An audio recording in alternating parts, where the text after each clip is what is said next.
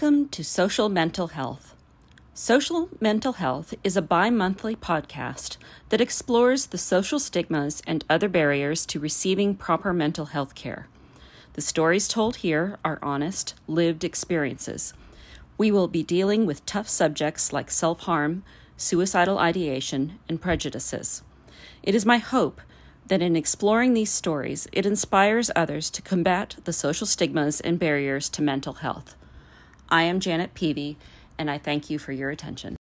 Okay, so we're talking today here with Liz, who is somebody who has been through college and is currently in a master's program. Wait, did you say Liz? Live. Oh, I meant live. I'm still waking up today, girl, let me tell you. Yeah, okay, so you want to restart. I want to restart that. Okay, I'm so sorry. Okay. Okay. So we're talking here today with Liv, who has agreed to come in and talk with us. She has been through a bachelor's program and is currently in a master's program at a major university. And she has also dealt with some of her own mental health issues. And she's here to talk with us about her experiences. Thank you, Liv, for joining us. Yes, thank you. I'm excited to get to talk to you about this subject today. Thank you.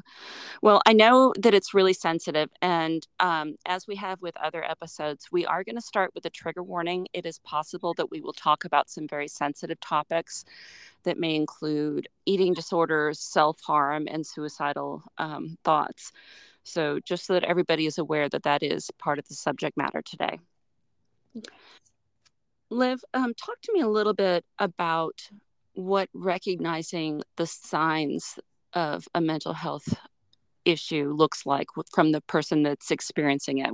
How do you first notice that maybe something isn't quite right?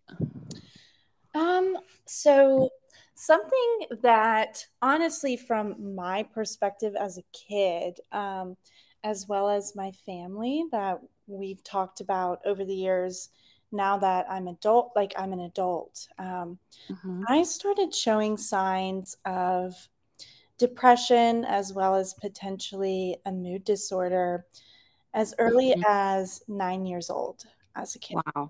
And it's interesting because something that I can think about here, when you're 9 years old, no one's thinking, oh, this kid has bipolar, right? But you're noticing the frequent mood swings. And I noticed my inability to regulate my emotions. And that kind of goes into other things outside of bipolar, but it's difficult as a child because you don't know, is this my hormones, and that's from an insider's perspective, but also what my parents and other family members have told me, is this growing child developing mental health issues, or are they going through normal female human emotions? And it's definitely a mixture of both, because as I've gotten older,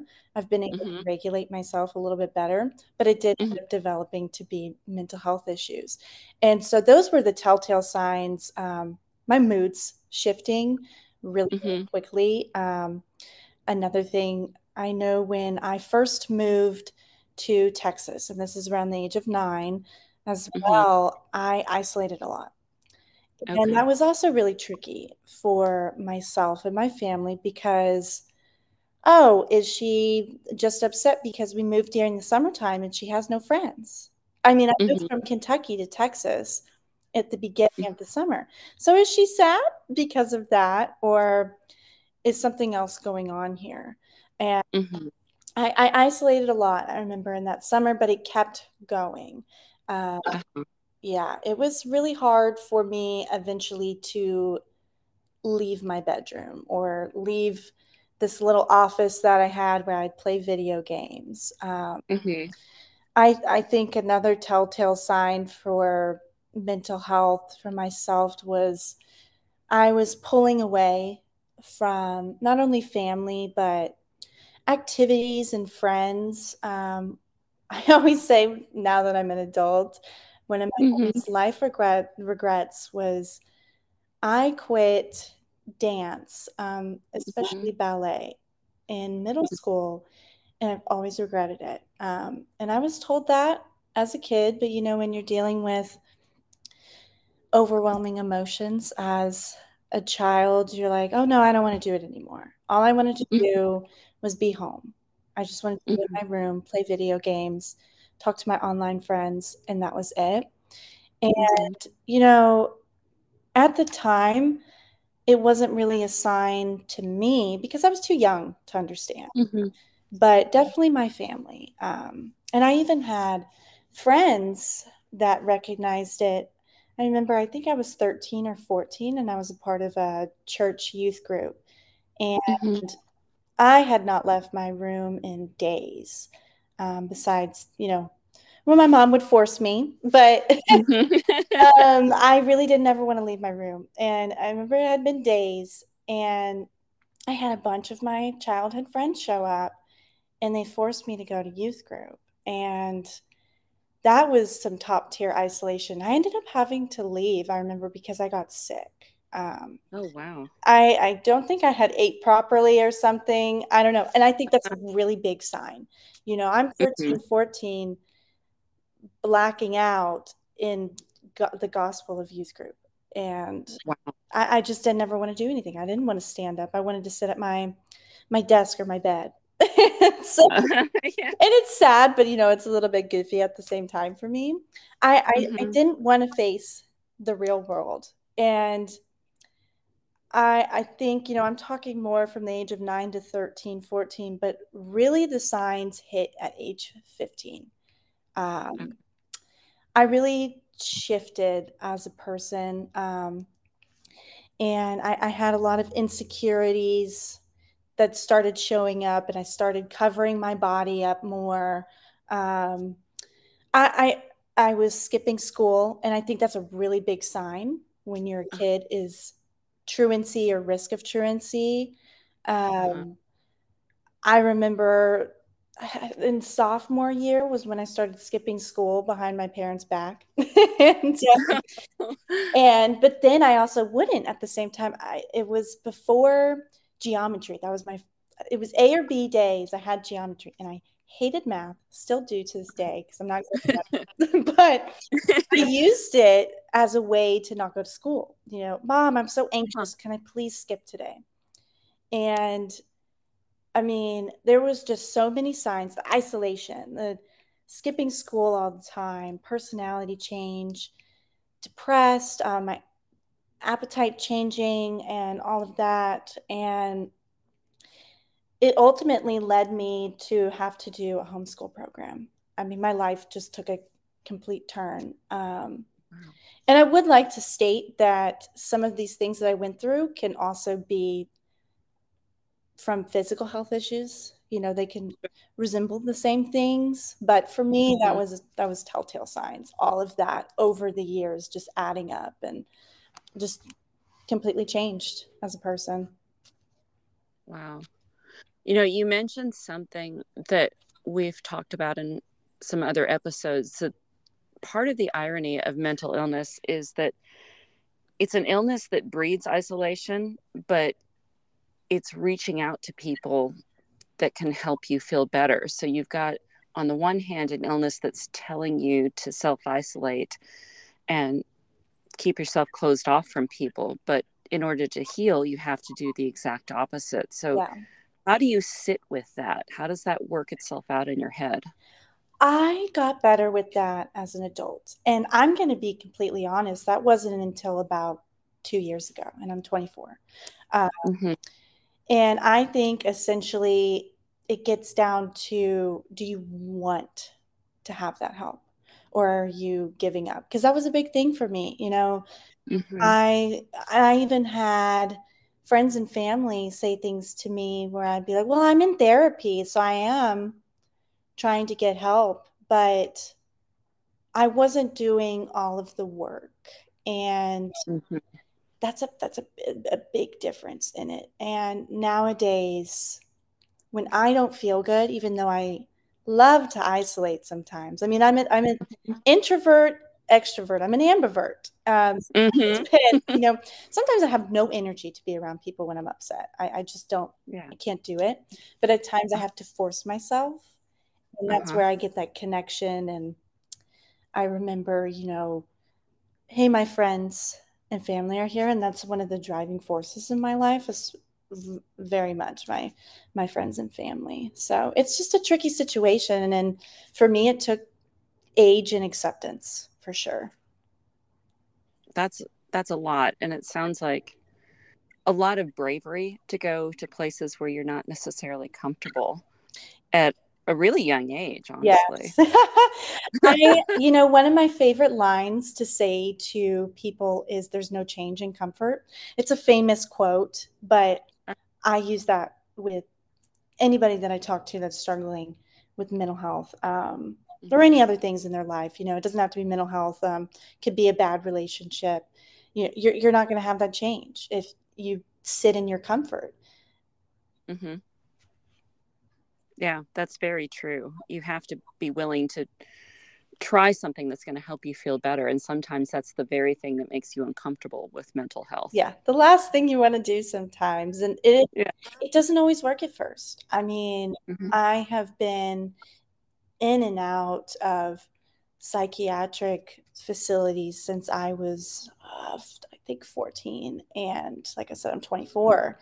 And I've been in counseling or therapy besides little breaks here and there since I was 13. So it's like 11 years. And like I said, I really didn't start to see a huge change in myself until about 2 years ago when I finally accepted that I needed to make some major changes. It's a long journey. Yeah, but ultimately it was worth it in the end. And that's where, I still have my problems. I think we all do. Yeah.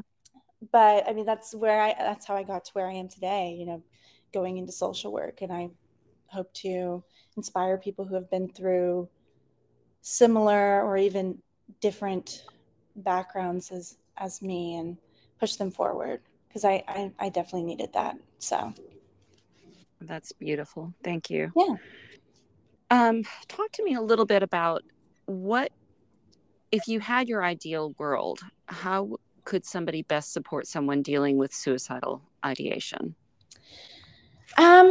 Well, so with what to do in that situation, I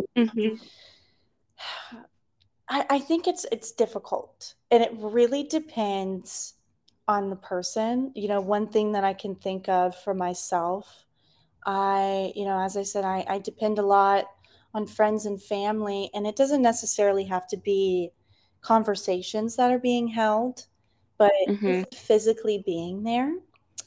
And, I even have online friends, who will call me and we'll watch a movie online. And that's the same thing for me. Someone being, I think that's huge. It goes back into the connection that we need. Another thing is physical reassurance, in the sense of, one way that I feel comfort and I express and give comfort to other people is physical touch. And so it could be, I'm the comfortability with the friend or family member rubbing their back while they're talking to you, or crying, hand holding or hugs. But I always say to make sure that that person's okay with that, because there's a lot of people that do not like that.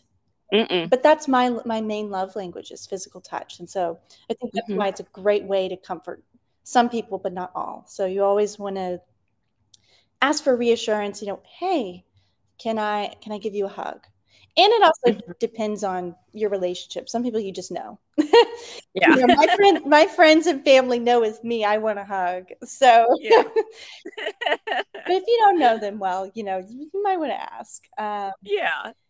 Another thing, I mean, perfect world, allowing someone to become vulnerable with you.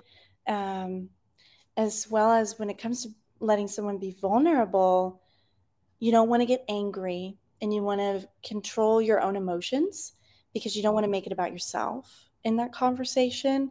And I can struggle with that. The way that it's been explained to me, because I'm neurodivergent, sometimes I tend to relate to scenarios, and I've had to learn to control how much I'm saying because I don't want to make it about myself. That's not what I'm trying to do. It's just how my brain works with patterns and everything. So, but it's a great way to support people at the same time, as long as you're not taking the spotlight off of them, because it lets people know that they're not alone. You know,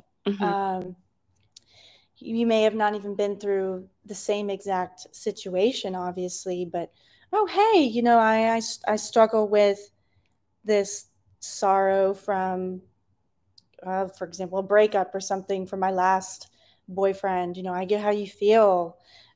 That can be a really great way to support people. But at the same time, we're all human. We all make mistakes. So there's no perfect world. Yeah. But I think there's probably things that people do and say about mental health that probably are not so helpful. So what are some of the things that you've experienced that people have said in the spirit of trying to help, but were distinctly not helpful to you? Oh, I've got two that I can give you there. Yeah.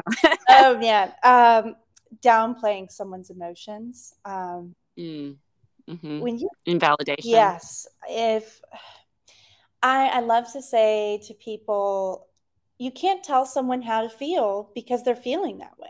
You can't tell them, no, you shouldn't feel that way, because they just do. You can't help that. You can't change that. And yeah, that's just invalidating them. You know, even if it seems irrational to you, listening to something that someone's very upset about, you don't tell them that, you know. Yeah. Sometimes all someone needs is for someone to listen when they're in those suicidal ideation processes. And I want to emphasize the word listen, because something that I've read about over the years is hearing versus listening. And listening is intentional versus hearing, you know, you're not interpreting what that person is saying. So you want to be an open listener, in having intent in the conversation. And, you know, something that I've struggled with over the years is, as I said, I have issues with regulating my emotions. And I have had people, when I'm trying to just express how I feel, give me that nice term that some of us have heard, you know, you're like walking on eggshells. It's very common with people like myself. Yeah. So, and I've gotten better about that over the years, but also at the same time, sometimes I think I've only gotten better about that because after I've had my feelings invalidated so much, I go quiet and I don't want to open up as much. So that's a huge one for me. But another one that greatly affected my life, and I know other people, when someone is expressing suicidal thoughts, you don't want to immediately interject and talk about, well, let's take you to the hospital, you know, a mental hospital. And really, you want to listen first. Again, going back to listening. And do they have intent? Do they have no intent of carrying it out? Because it's you know, we go through really rough emotions and sometimes we don't even know what we're experiencing. And so we'll say, oh, I'm suicidal. But you don't actually want to do anything. You just want someone to listen to you. And hearing, well, let's take you to the mental hospital, that's going to make the person draw back, you know? Yeah. So you want to listen, figure out if they have intent before discussing hospitalization. So I think that's a huge thing that we can all, you know, once again, human mistakes, human error in that, but I think that's very important.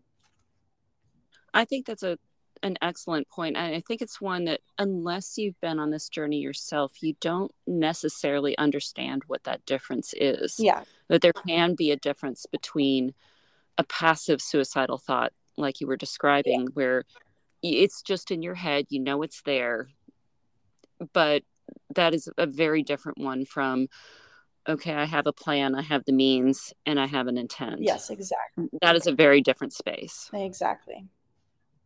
And unfortunately, I just don't think there's a lot of information out there, again, unless you've been on this journey before, for people to understand what that difference is. And I think it's tricky also, especially as a future practitioner, because you don't always necessarily know when someone's being honest. I mean, people can have plans, and if you know the rules, the laws, the regulations behind mental health, you know how you can manipulate that situation. So it's just tricky, you know?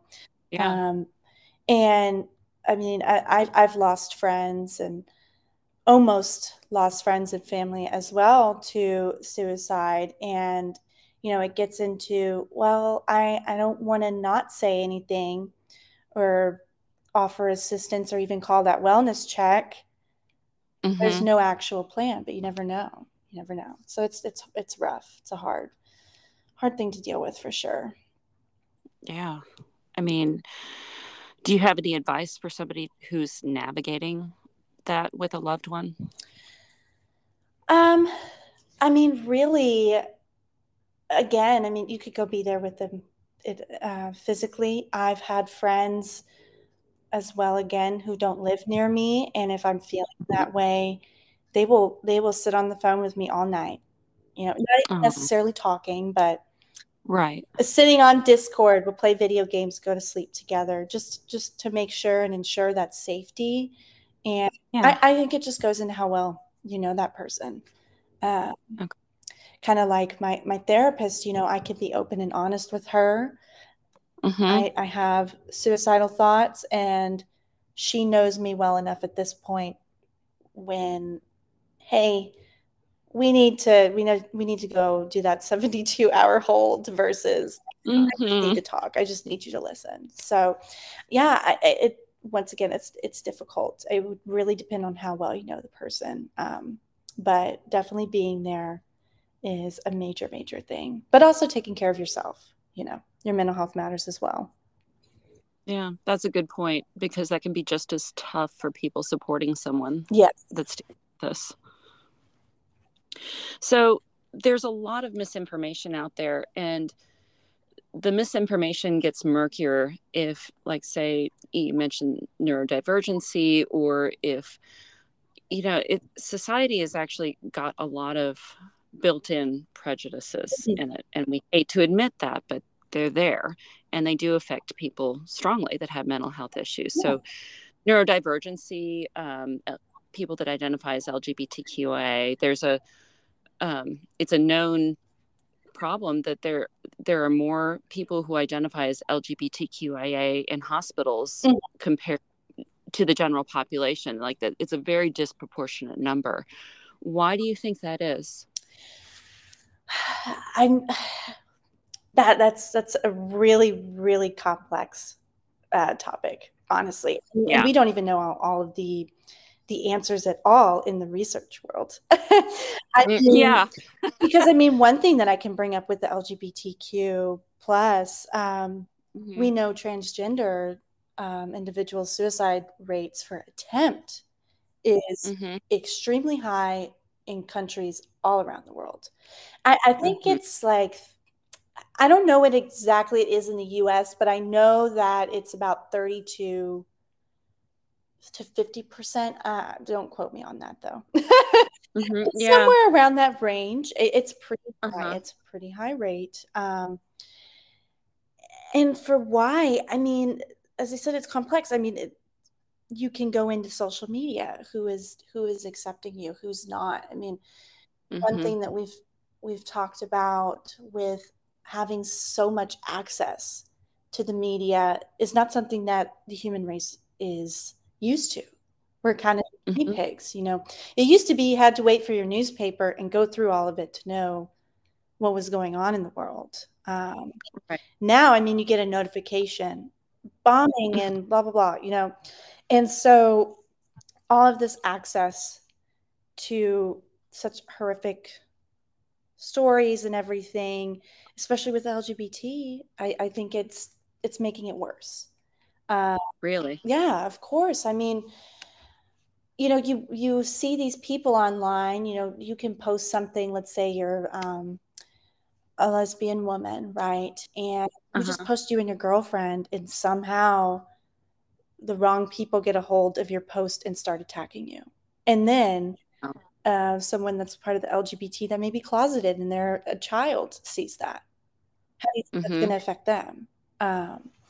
So as I said, there's just so much into it. I think another issue that we're having today with mental illness and LGBT is political.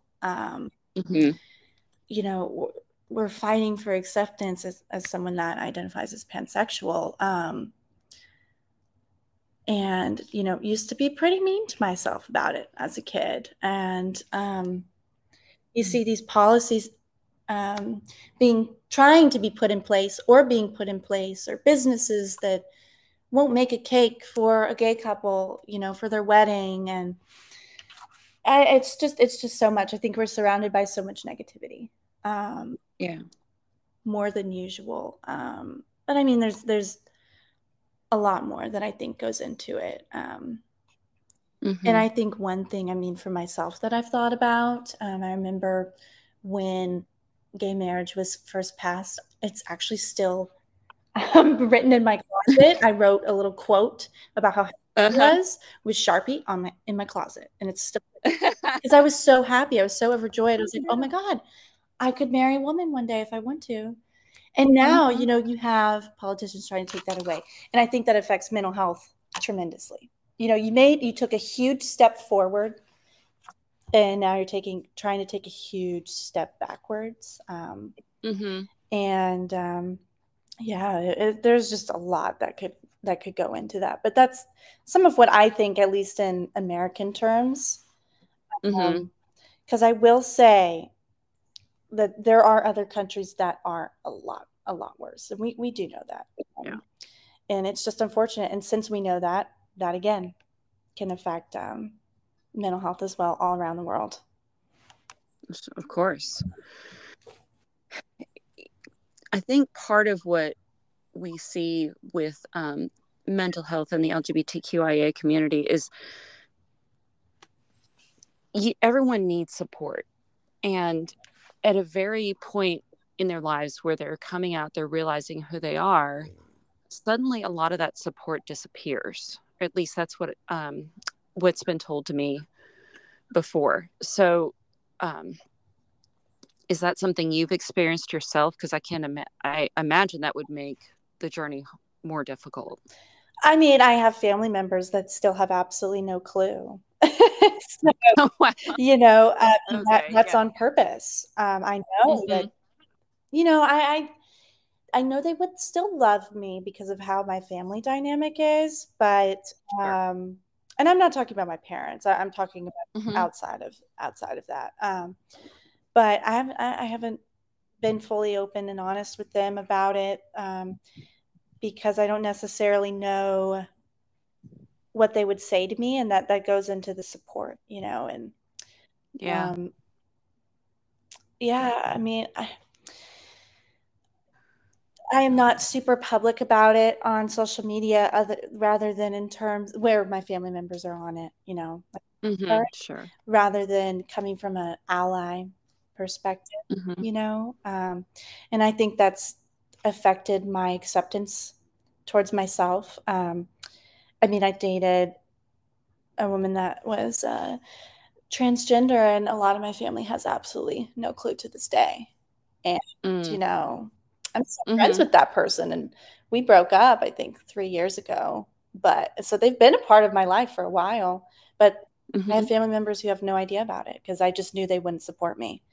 And I think that tremendously affected my mental health over the years, and it still could. I mean, as I said, they still don't know. Yeah. It's rough. And I think a lot of people can relate to that. I mean, some people completely lose their whole family and they only have friends. There's documentaries about that. There was actually one movie that I watched. Oh my God, I cannot remember the name of it. I think it's Prayers for Bobby.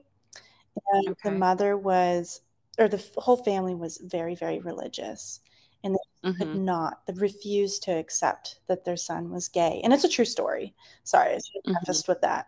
And he ends up taking his life because he lost all of his family support. And I mean, he had no one, but I think it's maybe a cousin and then friends. And yeah, you can lose a lot of people just because you're a part of that community. Even being just an advocate, you can lose people. Yeah, that's very true. And, again, that goes back to what we were saying, that, when you're on a mental health journey, that support is so crucial. Yes. And when it's taken away on top of what you're dealing with, that effect has to be just absolutely magnified. I mean, I'm not trying to sensationalize your experience, so please don't hear that. No, you're okay. But, support is just so crucial. It's one of the things, when you're working with people in a clinical setting, you ask about protective factors, and that's the number one, is who do you have around you that supports you? Yeah, exactly. And I mean, I've been asked that question a million times in my life, and in places. So it's like, it really is one of the main questions. It is essential. And that can be a little scary. I mean, like I said, with that film that's based on a true story, he lost almost all his support, and he unfortunately lost his life over it. So we need that human connection. Yeah. And we know that for sure. And I think that would be really helpful for people to recognize that you're not going to change somebody just by expecting them to be different, or, telling them that they should be different. It's, it's that feeling, I think, of lack of acceptance and trying to force somebody to be something that they're not, where the problems start coming in. Yeah. And I think a lot of people, they lead their lives with pride a lot, and centered around their own ego and their morals and everything. And I mean, we all do that.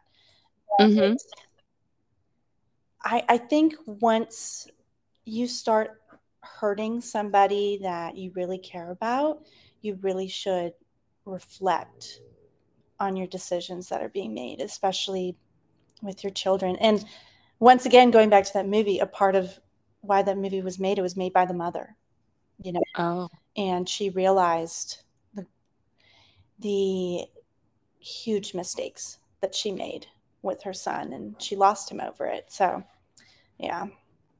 As a mother, that just goes straight to the heart. I can't imagine losing one of my children like that. Yeah. Well, is there anything else that you would want us to know about your journey and what somebody can do to be a helpful support to someone who's struggling with this? Helpful support. I mean, really, it just goes back into, being your friend or loved ones, family members' backbone. I mean, and as I said, you have to have your own self-care. I mean, we all need to focus on ourselves as well, but just being there for people. One thing that I can think of is just being genuinely kind in a world full of so much hatred and crime and violence, war.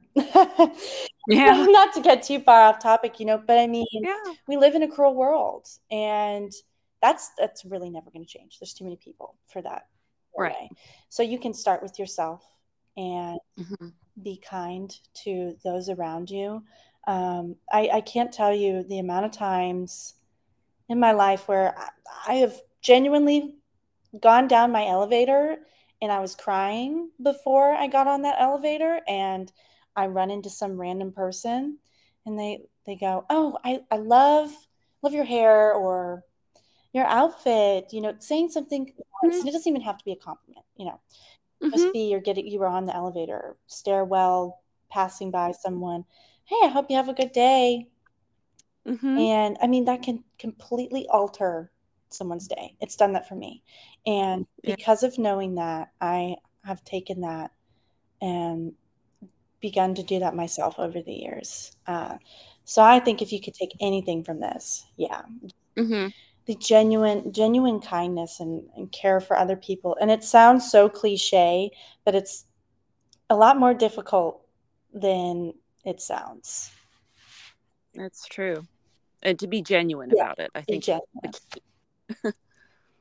right. Well, thank you so much for talking with us today. And thank you for being so open about some really tough and sensitive topics. Yeah, I enjoyed getting to talk to you, and I'm looking forward to letting people hear this, especially my friends and family. They're excited.